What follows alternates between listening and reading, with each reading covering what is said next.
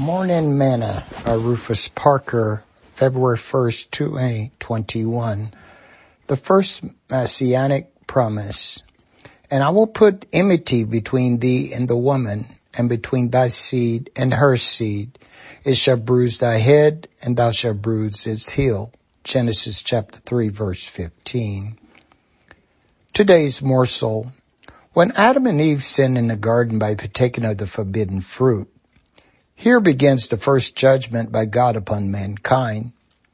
I am sure the serpent was probably grinning and laughing as God announced the punishment upon Adam and Eve. And I also believe that the sentence is pronounced upon the serpent in the presence, no doubt, of the man and the woman as well.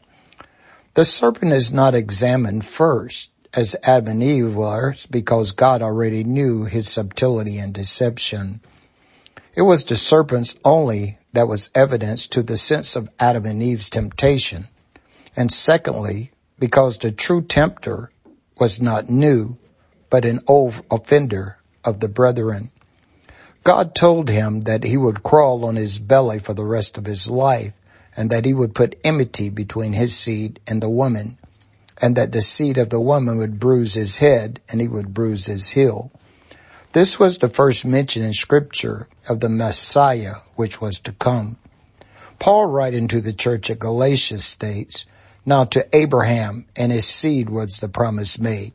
He said not, and to seeds as of many, but as of one, and to thy seed, which is Christ." Galatians 3:16.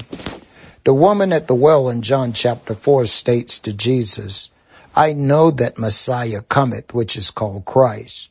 When he is come, he will tell us all things." Jesus saith unto her, "I that speak unto thee am he." John chapter 4, verse 25 and 26.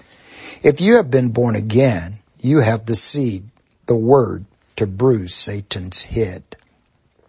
Sing this song with me today. He set me free, yes, he set me free. He broke the bars of prison for me. I'm glory bound my Jesus to see. Glory to God, he set me free. Thought for today. If you have been born again, you have the seed, the word to bruise Satan's head. Parker.